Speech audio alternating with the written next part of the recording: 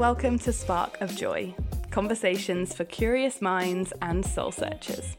I'm Lauren, your host, and in today's episode we talk to Lauren Amy, fellow yogi, dancer, and butt wiggler. Many in the yoga world began their journey with dance, and we are no different. But can you still call yourself a dancer? We hope to find out with you today. Enjoy! Yay! Welcome to Spark of Joy. This is episode number 4. I am Lauren, your host, and I am joined by another fabulously named human called Lauren. Hi, Lauren. Hello. How are you doing today, my love? I am very excited to be here. This is my first podcast episode, so a little bit nervy at the same time, but I'm thrilled to be talking about all things dance. Absolutely. So yeah, we are talking about dance today. Our subject title is What Defines a Dancer? And both finding yoga through dance, or finding dance first and then journeying to yoga. We both have very similar paths in that respect. But we find maybe when we're out of the profession of the dance world or the dance industry, questioning, am I still a dancer? Even if we do as a hobby or in our kitchen on Friday nights, we still want that. We still want something to tether that dancer label to. So we're going to be questioning that a little bit today. But before we get into that, Lauren, would you please introduce yourself? Tell us how you found dance, how you found yoga, and how you beautifully combine the two together. Gosh, that's such a big question to start with. It's a really great question for someone who's currently going through a slight identity crisis. So yes, to put it kind of in a nutshell, I actually, before I found dance, I first of all started with acting, with drama. And I do mention that because I've recently discovered by one of my yogis, she said to me how my acting experience actually feeds into my classes now, which I didn't expect. So yeah, I started with acting. And I always loved movement, always used movement as an outlet to kind of get out whatever's in my head and just kind of put it into movement, just get it out of my head into my body. And then I kind of fell into dance training, I suppose, by accident. I was with a performing company in my gap year. And actually, I'll mention this. If anyone is currently coming to end of school and they're struggling for what to do next, look at Year Out Drama, because you will not regret it. So I did Year Out Drama. And I had everything kind of lined up. I was like, right, I'm going to study dance and drama at university. And I happened to get an email saying that the dance and drama course at university had been cancelled. And oh my goodness, crying ensued because my plan had kind of fallen apart. And I thought, okay, do I audition elsewhere? Do I go down the further route of auditioning? And we all know what the audition process is like. Yes, stressful. And then I decided, okay, instead of doing dance and drama combined, I will look at doing solely dance. Because I felt like with the Year at Drama Company, I had really gone down the acting route. I just wanted to prioritize dance a little bit and see where it would take me. So I did my dance degree, the 3-year degree, and it was in my 3rd year, I somewhat randomly decided to do my yoga teacher training whilst writing a dissertation and whilst being in, the highly stressful year. Don't ask me why I did that. Are you insane? I think I might admit I do have a reason for it. I think my reasoning behind it, again, I do like to plan. I think at this point I do like to think like, right, I've got everything in motion. I'm definitely not like that now, but I think I was kind of like, right, I've got my yoga teacher training, I've got my degree, it's all sorted. But when I did my yoga teacher training, I wasn't actually focusing on being a yoga teacher. I really wasn't sure whether that was the route I was going to take. But what I was sure about was that I definitely wanted to do a master's degree. So I then went on to do a master's degree in dance performance and choreography. And that for me is really where I began to discover what kind of mover I am, and how I like to speak creatively, the kind of works I like to do. It's kind of where I found myself in a way. And then since then, since my degree, I dove straight into yoga teaching, which I originally said I wasn't going to do, but I did it and I am loving it. And my dance very much feeds into what I teach every day. It's something I don't know, I love it in a way that even now I still discover things that I did in my degree and I think, I could bring that into a class. Even yesterday in my class, I taught an improv technique called Fussy Baby and brought that into my yoga class, which was great fun. And again, I just love how it all feeds it in. So when people ask me what I do or what I am, I think it all comes down to I am a mover. I don't want to say I'm a yoga teacher or a dancer. I think I am a mover. And that's kind of where I'm heading at the moment. I think it all could change in a second, but we'll see. It's the intention behind it, and everything I've seen you post. So we are Instagram friends, let's face it. Everything I've seen you post, all of that comes through massively. And the mover label, because we like to put labels on things, don't we? It's sad, but we do like to put labels on. But the mover label is something that I have started to come under a lot more, certainly with my exploration. So I've been out of dance training for 8 years now, so the gap I've had is longer. But exploring that with you, someone where the training itself is still a little fresher in your mind, is really interesting. Yeah. Before we get kicked into our main point of conversation, because we are talking about identities, because we're unpacking that feeling of belonging. Like I said, we like to put labels on things as human beings. It's very sad, it's very annoying, but it's what it is. I just wanted to check in and do a few grounding breaths. So Lauren, and if you're listening to the podcast, just find yourself in a comfortable seated or standing position with one hand to your heart and one hand to your belly. Allow your spine to lengthen and your shoulders to release down. And just let go of the corner hinges of your jaw. Let your tongue release from the roof of your mouth. And as you inhale, just lift your eyebrows as high as you can, feeling them release softly down as you exhale. And even though you are settling into stillness, feel the movement of the breath under the surface of your body. Even when we are at our most still, we are always moving. The uplifting quality of the inhale and the releasing quality of the exhale is something that is deep within us all. Something that we can lean into, can find, and draw outwards whenever we need to. So if you're wondering today if you are a dancer, if you are a mover, the answer is yes. Because you are always moving in some small way. And when I watch someone move, it's the intention behind the movement that really catches me. Someone elongating an arm or pointing a foot is beautiful.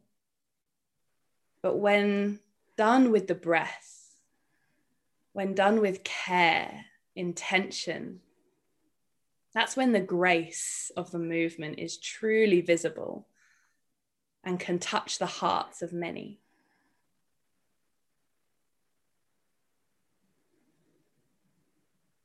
Feel that movement. Feel that grace that swirls within your body.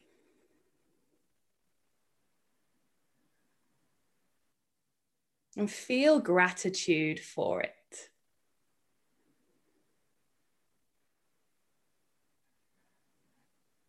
Take a deep inhale.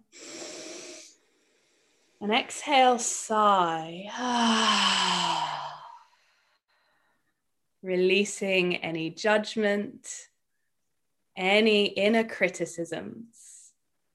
And then just start to move your body, swaying from side to side, like you're slow dancing with yourself.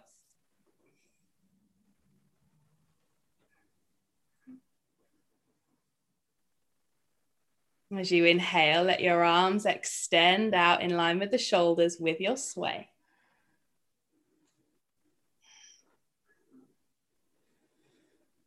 Let your arms raise to the sky with the sway. Let your palms connect and let them sway all the way down to your heart center.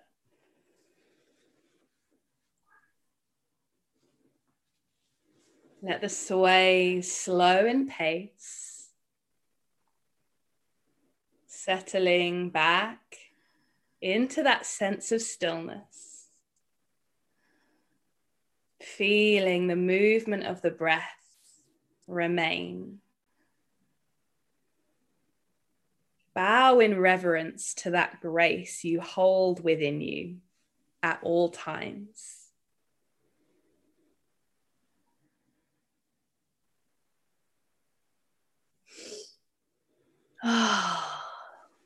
So I hope that's made you feel a little bit more like a natural dancer in some way. I always feel if I do a little connection like that, if I'm doing a particularly flowy class, everyone can feel that element of movement a lot nicer. It feels really exploratory. So lush. Yeah. Every day. I always struggled when I was dancing to breathe. I used to hold my breath, especially if I was doing something particularly fast paced. And you could really tell when, like, my mum or my dad or anyone watching me would be like, "You were holding your breath that whole time?" I'd be like, "I guess so, yeah." Yeah, it's a big thing. I think dancers find that quite a common theme, that they hold their breath. And I remember dance teachers always saying to me, "Breathe, breathe." So it's very common. And I think it's actually with finding the yoga, which has then kind of brought that breath element in. I think, again, it's really beneficial for dancers, but for everyone. Just remind yourself to take that breath.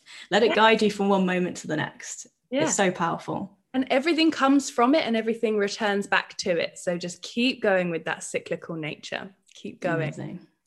We're just expressive vessels, and it's how we choose to express. Indeed.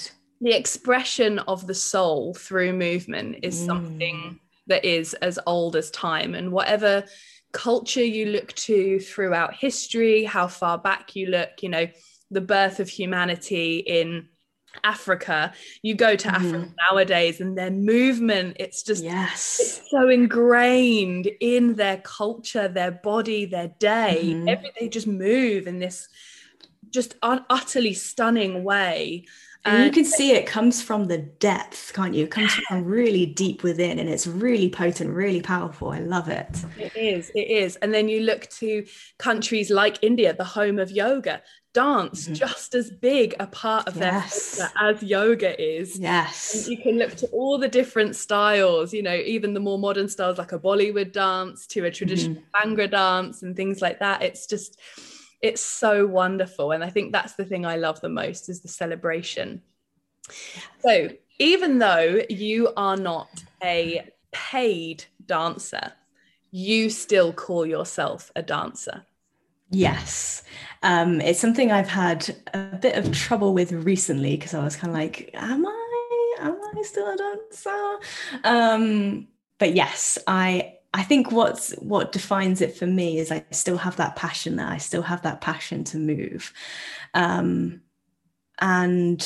as long as that passion remains, as long as that passion is there, I am a dancer. That's it. And to be honest, in doing research for this podcast episode, I looked at the etymological origins of the word dancer. And that's a big word in itself. Do some vocal warm-ups before I said that.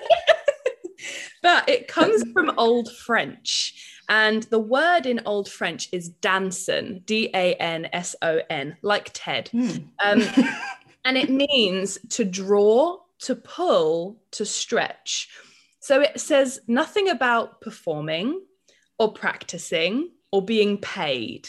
So the word dancer is to express through physical movement, to pull, to draw, to stretch. And when I was looking at that, I was looking deeper into the kind of origins. And one of the longest standing styles of dance is ballet. And ballet comes from fencing. So men in sort of, I want to say 16th century, possibly, I want to say, if I'm wrong, but men in the courts would be wearing their slightly heel shoes and would be fencing. And you look at obviously ballet is full of French words like pas de chat and, you know, en quatre and things like that. And all of the words are the same. So you have a chasse in fencing, you have a chasse in ballet, and all of the movements, the transference of weight, the way you smoothly move to draw, to pull, to stretch is all the same. So you can really see how those origins of fencing and that lunging forwards, the same as if you would lunge forwards in preparation for a pirouette. You can see it all culminate from this French court period of history. And I find it incredibly interesting that the word dancer has absolutely nothing to do with performance, payment, or training. It's just all these things that we've added in over time. We've thrown these more labels at it so that it's lost that original meaning. Because I didn't know that until today. So yeah, I've learned something new already. Every day is a school day. I didn't know that until like last week. So there we go. It's the identity that I think we've layered on top of this feeling that a dancer is someone who needs to be trained professionally. And I know that's something that we're going to talk about today. Yes. 2, someone who's been doing it for a long time. And 3, someone who is potentially being paid for it professionally, whether that's teaching or performing, you know.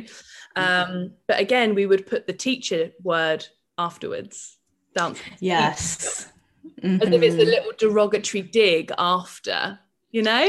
There's this really annoying phrase that I remember. I probably heard it before my dance training, but I definitely heard it within my dance training. And it was this, we've probably heard it, this annoying phrase that those that can't do, teach. Yes. Oh, I hate that saying so much. Because as much as performing is admirable, without those teachers there, they wouldn't be where they are, you know? So without all these, and we take so much inspiration from everyone around us. So in a way, we're all teaching each other. So teaching is just as admirable. It's just as powerful, I think. So maybe we should start saying, I'm a teacher of dance, I'm a teacher of yoga. Maybe we need to flip it around a little bit. I think the phrase needs completely flipping. If you have something to share, teach. Not if you can't do, teach. If you have something to share, teach. Yes. Like I think about some of the most transformative teachers I had, certainly in terms of dance. And like some of the most transformative teachers have worked and honed on that particular craft to make it so understandable for you to be able to go, oh my God, why did I not get that until right now? I think I was properly like 19 years old before someone even fully explained to me the logistics of a pirouette. I mean, I still don't understand now. I've never been good at pirouettes. Before that, I think I was just flailing around, like just flailing and twirling and hoping that I would land delicately in some way. But fully, I think I was like 19 in like my uni years, and I came home for the weekend to see my parents, and they were like, how was your week? I was like, yeah, I learned how to do a pirouette. And my mum was like, what? I've been dancing for so long. I was like, I know.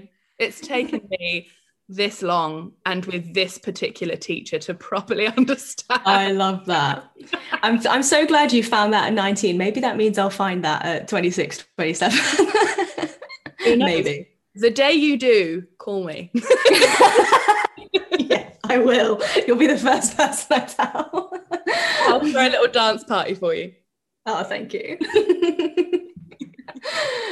So yeah, I feel like the word dancer is fully shrouded in this kind of identity crisis. And I think it probably stems from the fact that as dancers, as people training to be dancers, as dance teachers, we want that stigma to be removed, because let's face it, probably until the mid 20th century, there was an incredible stigma in the dance industry. And there's always been this link with dance and performing with prostitution. Yes. And even my mum, as a dancer in the 80s, she worked all over the world with numerous groups and troupes and things. And yeah, there was just this presumption that they could hire her at the end of the evening.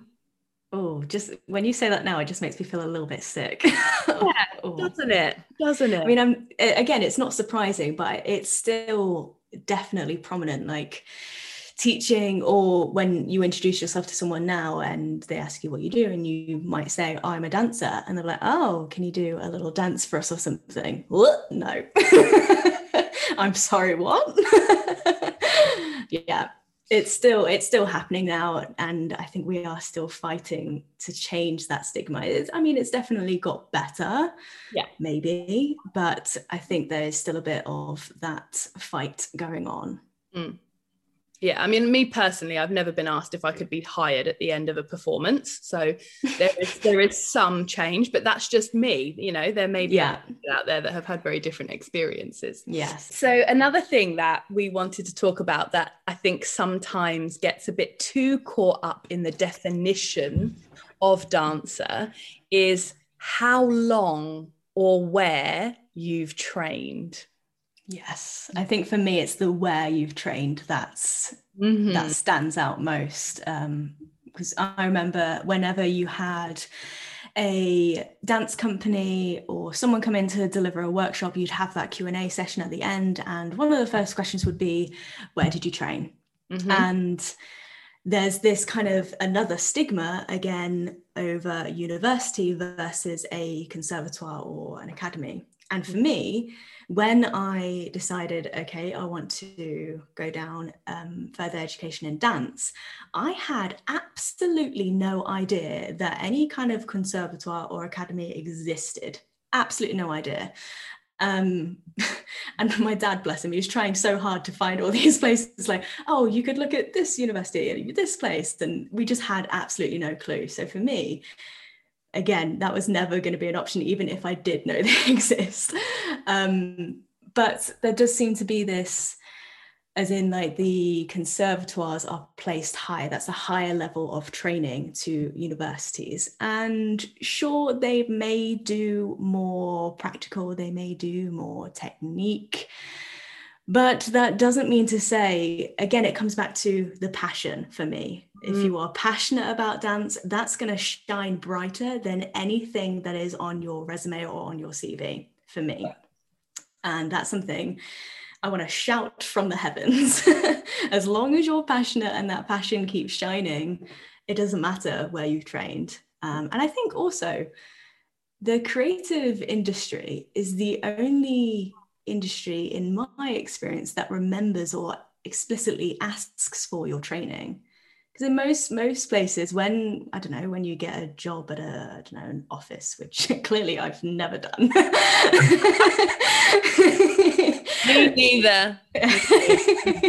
Yeah, so in the more corporate world, I suppose, do they even ask? Do they ask what your degree is or where you went? I don't know. I would have thought perhaps not. Maybe when you first start out, but yeah, I think when you first start out, I guess if you have to be fair, my only really experience with this is probably TV, when people go for like law jobs and they'll say that they came from Harvard Law or Yale Law or Oxford Law, like a really prestigious university. Yeah. Same with doctors. Yeah. I've got a PhD from, Cambridge or whatever. I think with something like that, potentially. But yeah, no, it fully harkens back, doesn't it? Yeah. The only difference that I can really tell you between something like a university and a conservatoire or an academy is that pretty much every teacher you have at a conservatoire or academy will be a professional working dancer. Yeah, I can imagine that. In a capacity of either West End or on a break between cruise ships or in a company. They will be people actively in the industry, and that will be a second pay point for them. So it'll almost bolster their initial work of performing, and then they would have the teaching work on the side. And then anyone who is kind of head of department will have had a long history in their chosen subject. So, I remember my ballet teacher had been with the Royal for decades. Amazing. Yeah. So she slowly sort of transitioned into teaching and then made her way up to the head of the ballet department of my school. That's the only difference. Yes, they have a ton of experience in the industry. They might be able to give you some insight. But again, it's down to the individual passion. And if a teacher has passion, I'm not too fussed on their credentials. Yeah. I'm not going to go to a teacher and say, what musicals have you been in? No, sorry, I'm not coming to your class. Yeah. Oh, no. Absolutely never for me. I think the teachers I had at university were definitely inspiring in their own unique right. I don't think I know where they trained. I know where one of them trained because I then went to the same university to do my master's. But other than that, I don't think I ever asked. I don't think it was ever, I suppose it would have been interesting to find out.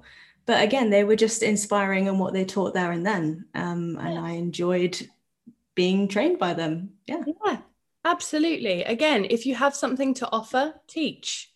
Exactly. It doesn't matter on your background. It doesn't matter. And the same can be said for yoga. It happens in the yoga industry just as much as it does in the dance industry. Oh, you've just trained to be a yoga teacher. Where did you train? Yeah. And it's something I'm acutely aware of now. Yeah. And I don't bother asking anymore because it's not important.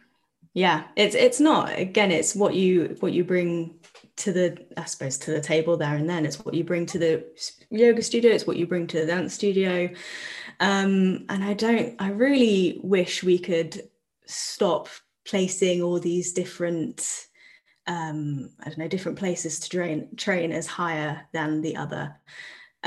Because I suppose a point to bring up when we're talking about this as well is accessibility to those academies and to those conservatoires, because not only have you got a slightly hefty price, I mean, university isn't cheap either, but you've got the audition process, which you have to pay for. You have to pay to audition. And again, that's not cheap. And some of these conservatoires have, I think, some of them range to like 4 to 8 rounds of auditions. Which again, you have to pay for, you have to pay to get there. And it's just not accessible for everyone. So say if you didn't have the opportunity to audition or train at a conservatoire and you chose to go down the university route, or even if you didn't choose to go down to university route and you went down a different route to find your dance training, that is still valid, and that is you still demonstrating your passion for movement. And that's what matters. Willingness to learn. Yes. I don't think there's a more commendable attribute to have than a willingness to learn and absorb. Yeah.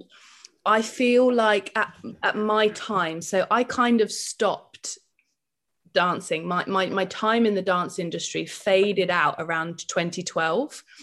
Okay. So it sort of petered out, and the yoga element really ramped up because I felt very at home in the yoga industry in terms of what was going on with the dance industry. But there were signs that it was beginning to change. Mm-hmm. And it was really refreshing to see teachers saying, look, you've got a great repertoire of movement. You have a wonderful way with musicality, but you have got a stinking attitude.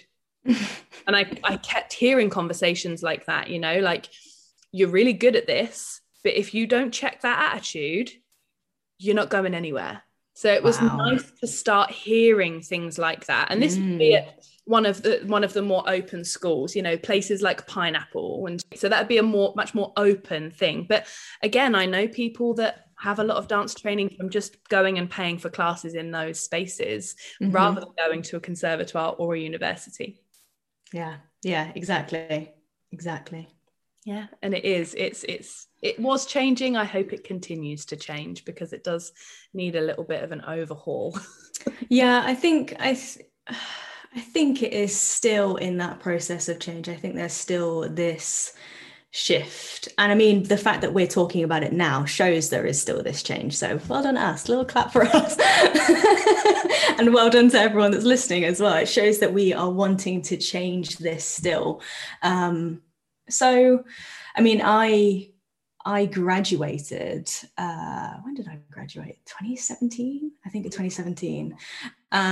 So I'm at that point now where I consider myself to slowly be letting go of not the dance world entirely, maybe the dance world, I don't know. I'm still kind of deciding.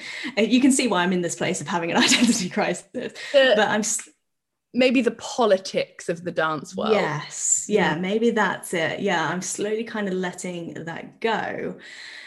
So now that I'm on the other side, I can then look at this and think, oh, yeah, some of this stuff is not great.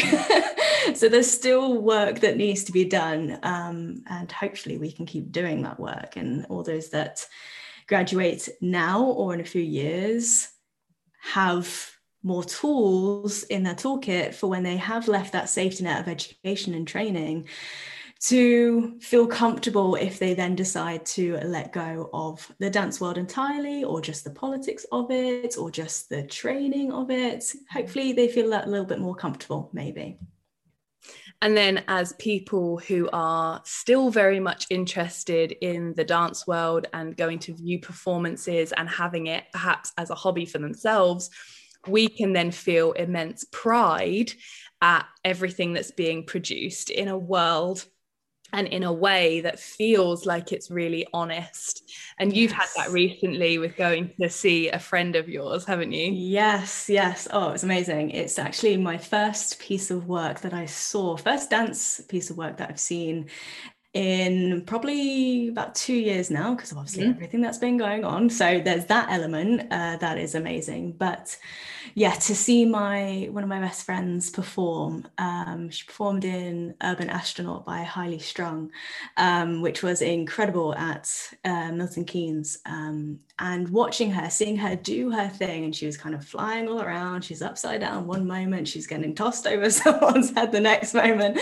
And I'm watching her, I was like, that is my best mate. That's her doing her thing. And that's when I first noticed, I think, this shift in perspective, because I wasn't watching her thinking like, oh, I wish that was me up there. I wish that was me being flung around in the air, me doing all these twists, turns. I wish it was me having these people congratulate me afterwards. There was none of that. I was just sat there being like, I know that girl. None of you actually know that girl, but I do. I was like number one fan, like secretly videoing all the things, being like, that's my bestie. Yeah, and I just loved it. It was a definite change in perspective, and yeah, she did so well. So well done, Beth. Well done, Beth. Well done, Beth. You know what she's been through to be able to get that. And by having those thoughts of, oh, I wish that was me, you're subtly taking away that work that person has put into it, you know? Yeah. Like, it's not like the dance industry, yes, can be a lot of luck. And succeeding in it is incredibly lucky. But by saying, I wish that was me, that could have been me, you are chipping away at all of that work that they have put into. Yeah. And I think that can turn into a really toxic thing. There's another thing also. There's this saying where comparison is the thief of joy. Oh, yeah. So not only are you kind of stealing their joy in a way, you're kind of numbing down all their achievements, but you're also stealing joy from yourself. Yeah. You're not allowing yourself to just be happy for that person or being comfortable with where you are now. And I know that is a process to get to that point, I suppose. But by constantly comparing yourself, you're just doing yourselves a disservice. But I know that it's easier said than done to kind of stop those comparative thoughts. So again, give yourselves a little break. But again, you are doing yourselves a disservice there, and just remind yourselves of all the things you are doing, even if it's not necessarily dance related. Even if it's something else entirely, give yourselves a break, yeah? And I do think that we tend to put these performers on a pedestal, like that is the highest achievement. But we forget that the next day, those performers might be going to teach a class, going to deliver a workshop. They may be working in a shop, a cafe. They may be doing lots of other things. They may be going to work, okay, now I need to find the next open call, I need to find the next audition. They are still, doing a lot of work behind the scenes. It's not as if like, okay, they're on stage, they've made it, that's the pinnacle of success. It's not. There's so many other things in the background. And even if you are a performer, and even if you are proud of getting there, still be proud, because it is a lot of work, it is a lot of stress. Again, there's the comparison that comes in. Still be proud, but don't feel as though you have to constantly be looking for the next performance, and I think that's something I had to let go of as well. For me, because I did used to like performing, but looking back at it now, I wouldn't go back to being a performer. I can't handle that stress. Too stressful for me. Just let me float on by through life. I can't handle all the makeup and my hair being pulled. Oh my goodness. Good Lord, I couldn't handle it. My skin for days after a show would be horrendous. Just like caking it on. It's just insane. I know. I could not agree with you more, and especially that comparison is the thief of joy. It's like it's a quote I'd actually forgotten existed until you said it just now, but it is. Yeah. So it can sit in you and really eat away a lot of the general and everyday joy that we can feel for somebody else. I do genuinely believe, and I have definitely gotten to the place where I can just feel complete pride. Anyone I trained with, anyone who I'm still in contact with that has success, I just feel ultimate pride, because I know what it takes to do that and to achieve in that industry. And I'm not going to take that away from anybody. And it's so lovely to have that, and to be appreciative of the fact that they have had to work so hard to get there. It's really interesting, and I think a lot of people who do dance and then slowly kind of like me, I guess, because it's my experience, kind of slowly fall out of it, and maybe fall out of love with it. I did unfortunately fall out of love with it. So it took me a while to then get back into doing anything as a hobby or enjoying it just for me? And I did have to do quite a lot of soul searching into, why did I want to be a dancer in the first place? Yeah. It was because I've been doing it for so long, I don't know how to do anything else. Is it because my mum was a dancer, I wanted to emulate her? Was it because I wanted to prove my dad wrong because he thought that it was a bit of a weird profession to go for, a bit of an unstable industry, and he likes stability? Yeah, I think that's a common theme with dads as well. And also, was it because I wanted this attention, this fame, this recognition? And in the end, I worked out that it was all four combined, obviously. Yeah. But when I was happiest, I was creating, I was choreographing, I was collaborating things. And that's one thing that I see massively in you as well. When you move, I go, oh, I've never seen anyone do that before, which means it's something you've invented in a moment of mindful movement meditation. And it is just wonderful. I'm so glad that comes through, because even in training, I kind of stayed, I could feel myself moving away from highly choreographed, highly technical dance practices and dance techniques, like ballet, for instance. It's such a highly technical technique. It's I mean, ballet dancers are athletes in their own right. But for me, whenever doing any kind of ballet, gosh, I used to say I felt like an elephant in a tutu. I was just, oh, no. It brings back so many wonderful memories of trying to do a split leap across the room and probably crashing onto my ankle. Yeah, it wasn't the best time, but I did try.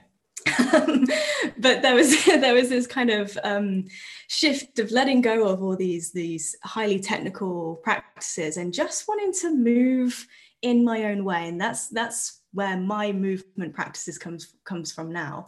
I just love being able to move in the moment. I mean, my tagline, my slogan, what you'd say for my business, is movement from within. That is what I like to bring out in people, whether it's people day to day, whether it's yogis, whether it's dancers. That is what I like to encourage, this self-expression. And that was how I also like to create, by moving in the moment. I mean, my thinking back to I think it's my third year dissertation, it was all about using meditation as a way to choreograph and as a way to boost a dancer's virtuosity, technique. And it's so great that is still coming through. It's still coming through to people, because that, in a way, was my aim, to just encourage people to move in the moment. And I always say this, embrace the weird and wonderful, because even though the movement might be really messy, that might be the most beautiful movement as well. Yeah. So I always like to say, embrace the weird and wonderful. Don't be afraid to play. And it's when we let go of the inner critic, the ego, that is when your soul starts speaking. That is when the mover within is really speaking loud and clear. And the movement that you're doing becomes this language. I could talk about it for so long. I should probably stop soon, but I could just go on and on about it. You touch on such a good point, where yoga and dance, I feel, are missing out on this connection. I started doing yoga completely separately to dance. I was doing them at the same time, but I was unaware of the nuances of yoga and hyper aware of the nuances of dance. Yeah. So as the dance was fading and the yoga was building, I was learning about things like meditation and mindful movement, intuitive movement, listening in the moment. And like you say, embrace the weird and wonderful. It might not look pretty, but it's goddamn cathartic. Yes. I tell you. Yes. And, when I started learning mandala yoga, which I know is a form of yoga that you also teach and really encourage, it's exactly the same. And I say to people, when you're doing this mandala, when you're envisaging this circular movement that you're doing around the mat. So mandala yoga is a 360-degree circular movement style around the mat. I always call it circumnavigation of the yoga mat. But some things are going to feel a bit sticky and a bit weird. And that's like a mandala. Some layers of a mandala that come from that central point are smooth and lyrical, and others are really jagged and pointy. And it's just the layers of the body that we're working through, and connecting to that breath and having that sense of expansion and uplift, and then releasing and softening is all we need. And you call it yoga, you can call it dance, it is movement. And the more you dig into that, the more your soul will start to sing. Yes, I love that. Are you sure we're not the same person? Yeah, I agree so much. And coming back to the mandala, I always feel like I've forgotten how to teach a normal yoga class, because I am always kind of moving around the mat now. What is a normal class now? Because I don't know what that is anymore. I think linear. What's up and down? No, I only do round. Yes, exactly. So coming back to that, and just being able to move in a way that we don't need to plan all the time, moving in these unexpected ways and letting your soul shine, letting your soul speak, is actually when I began to feel graceful in my movement. I've never felt particularly graceful until the yoga and dance elements started to combine. And it's something I didn't notice until someone said it to me. They were like, "Oh, your movement is so graceful." I was like, "Really? You should have seen me in a ballet class." That was a completely different story. But again, it's just to show that the emphasis we put on the breath in yoga, coming back to what you said at the beginning, reminding yourself to breathe, and then taking yourself on a journey around the mat or even off the mat. Doesn't that matter where you are? And having that sense of expression, embracing whatever comes up in the moment. Yeah, that for me it's your practice. It doesn't have to look like anyone else's practice. That is your practice. If you want to call it dance, call it dance. If you want to call it yoga, call it yoga. If you want to just call it movement, great, do that. And that for me is what it's all about. Yeah, and I think it just perfectly sums up anyone who, like both of us, who has had a moment of crisis, wondering what to identify as in terms of a movement professional. It has to come from within, and if it feels right to do so, then make up a new name for it. As long as it is that feeling of dancer. Remember that dancer does not mean to be paid to dance professionally. It does not mean you've trained for X amount of years or at a particular place or school or any other factors, that your great nan was a dancer and everyone in your family since has danced. No. It is a soulful expression, and I'm so glad that you brought this to, because I think sometimes when we can, social media wasn't the big thing that it was back in 2012 when I was having this crisis, but being able to share it and ask questions with my peers like you did, I felt was just so tremendous. And some of the answers that you got from some of the questions of people in the yoga industry and the dance industry, really questioning what it is to be one or the other. Yeah, it was so compelling. Yeah, and I think the reason I wanted to talk about it more is because I do feel as though, obviously now when I left university, social media was a very big thing, so comparison was rife and it was hard to escape from. But when we leave that safety net of training or education and you're kind of deciding what path to go down, sure, if you go down the route you want to go, if you want to go down the performing route and you stay in that kind of dance world, excellent. But if you choose to go down that other route, or you find yourself kind of drifting away, for some reason people don't talk about that.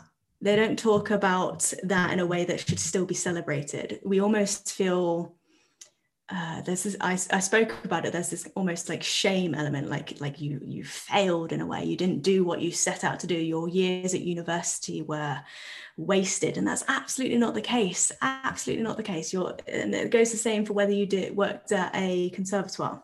It's the exact same. You did what you wanted to do at the time, you loved it, you fully embraced it, and if you find yourself shifting another way, again, embrace that in the same way you embraced your training at the time.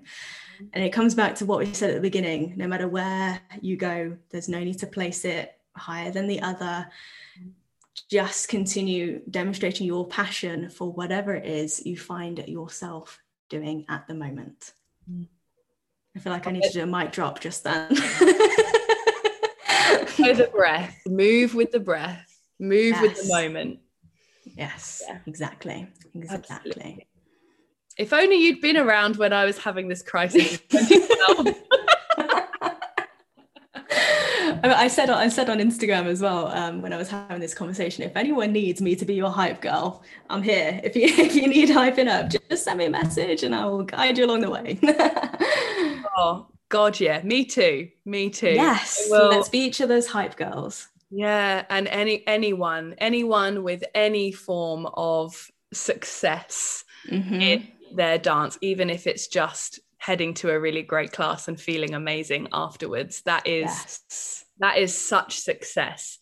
I feel like dance is such an important part of mental health. I know a lot of people that much later in life have found dance through it just being a hobby, who have never done it before and then found it and just started, really had their eyes opened to the style and what it feels like to move in time with music and work hard to really nail something. Yeah. Because, let's face it, no matter how much training you've done, a piece of choreography will come up sometimes and you'll go, I cannot wrap my head around this. I really have to work hard. And then you nail it and you feel really amazing because all of that hard work you've put into it has resulted in you feeling that sense of achievement for breaking through some boundaries that you had before. And I really do feel that no matter what level, no matter how long, no matter what age, just dance really is for everybody. And it is something that I hope can only be highlighted more and more and more with every passing day. Yeah, and I think it is. I think we're on the way. Truly yummy thought to end this conversation on. Lauren, thank you so very much for giving us your time today. Your insights have been truly heartfelt and wonderful, and I know I am incredibly appreciative for you sharing what was probably an incredibly personal moment of identity questioning. So thank you so much for your bravery in sharing all of that. I think that is how we end up eventually balancing a lot of what our society initially doesn't deem as important, but certainly in an industry that is already seen as a bit of a luxury, it's nice to have this base sense of common decency and kindness and success and celebration. So thank you so very much. No, thank you. Thank you for inviting me on. And in a way, I think this has encouraged me to talk about this more and encourage other people to talk about this more. So yes, thank you so much. You can't see me, but I'm doing a high kick in celebration. I mean, I'll vouch for her. It was a very impressive high kick. So yeah, I still got it. Once a dancer, always a dancer. Always. Well, thank you so very much, Lauren. It has been truly tremendous to chat to you. And I hope, as we are Instagram friends, I hope to one day meet you properly in person and have a good old boogie. Yes, that was amazing. Yes, let's plan it. Let's get it in the diary. It's a date. Thank you. Thank you so much for joining us with today's episode. I hope it has brought you some insight, whether you're a dancer or not, whether you go and do a dance class and absolutely love it. Please let us know, and I will see you in the next one. Yay. Thank you so much for joining Lauren and myself in today's conversation. Even if you're not a dancer per se or have ever danced, we hope that the dancer within is allowed to be set free and soar, whether it is at your next wedding party, birthday party, or just this evening in your kitchen. A quick thank you to every single person who supports this podcast. This podcast is supported financially by those who can spare either £5 or £10 a month. For that, you of course get to listen to this podcast a little bit early, and you get classes, new moon journaling prompts, a full moon flow with me, as well as a little monthly playlist and sparks of joy sprinkled across your week. If you would like to support this podcast on Patreon, you can do so via the link in the description, or ask me any questions via social media. In the meantime, take care. Om Shanti.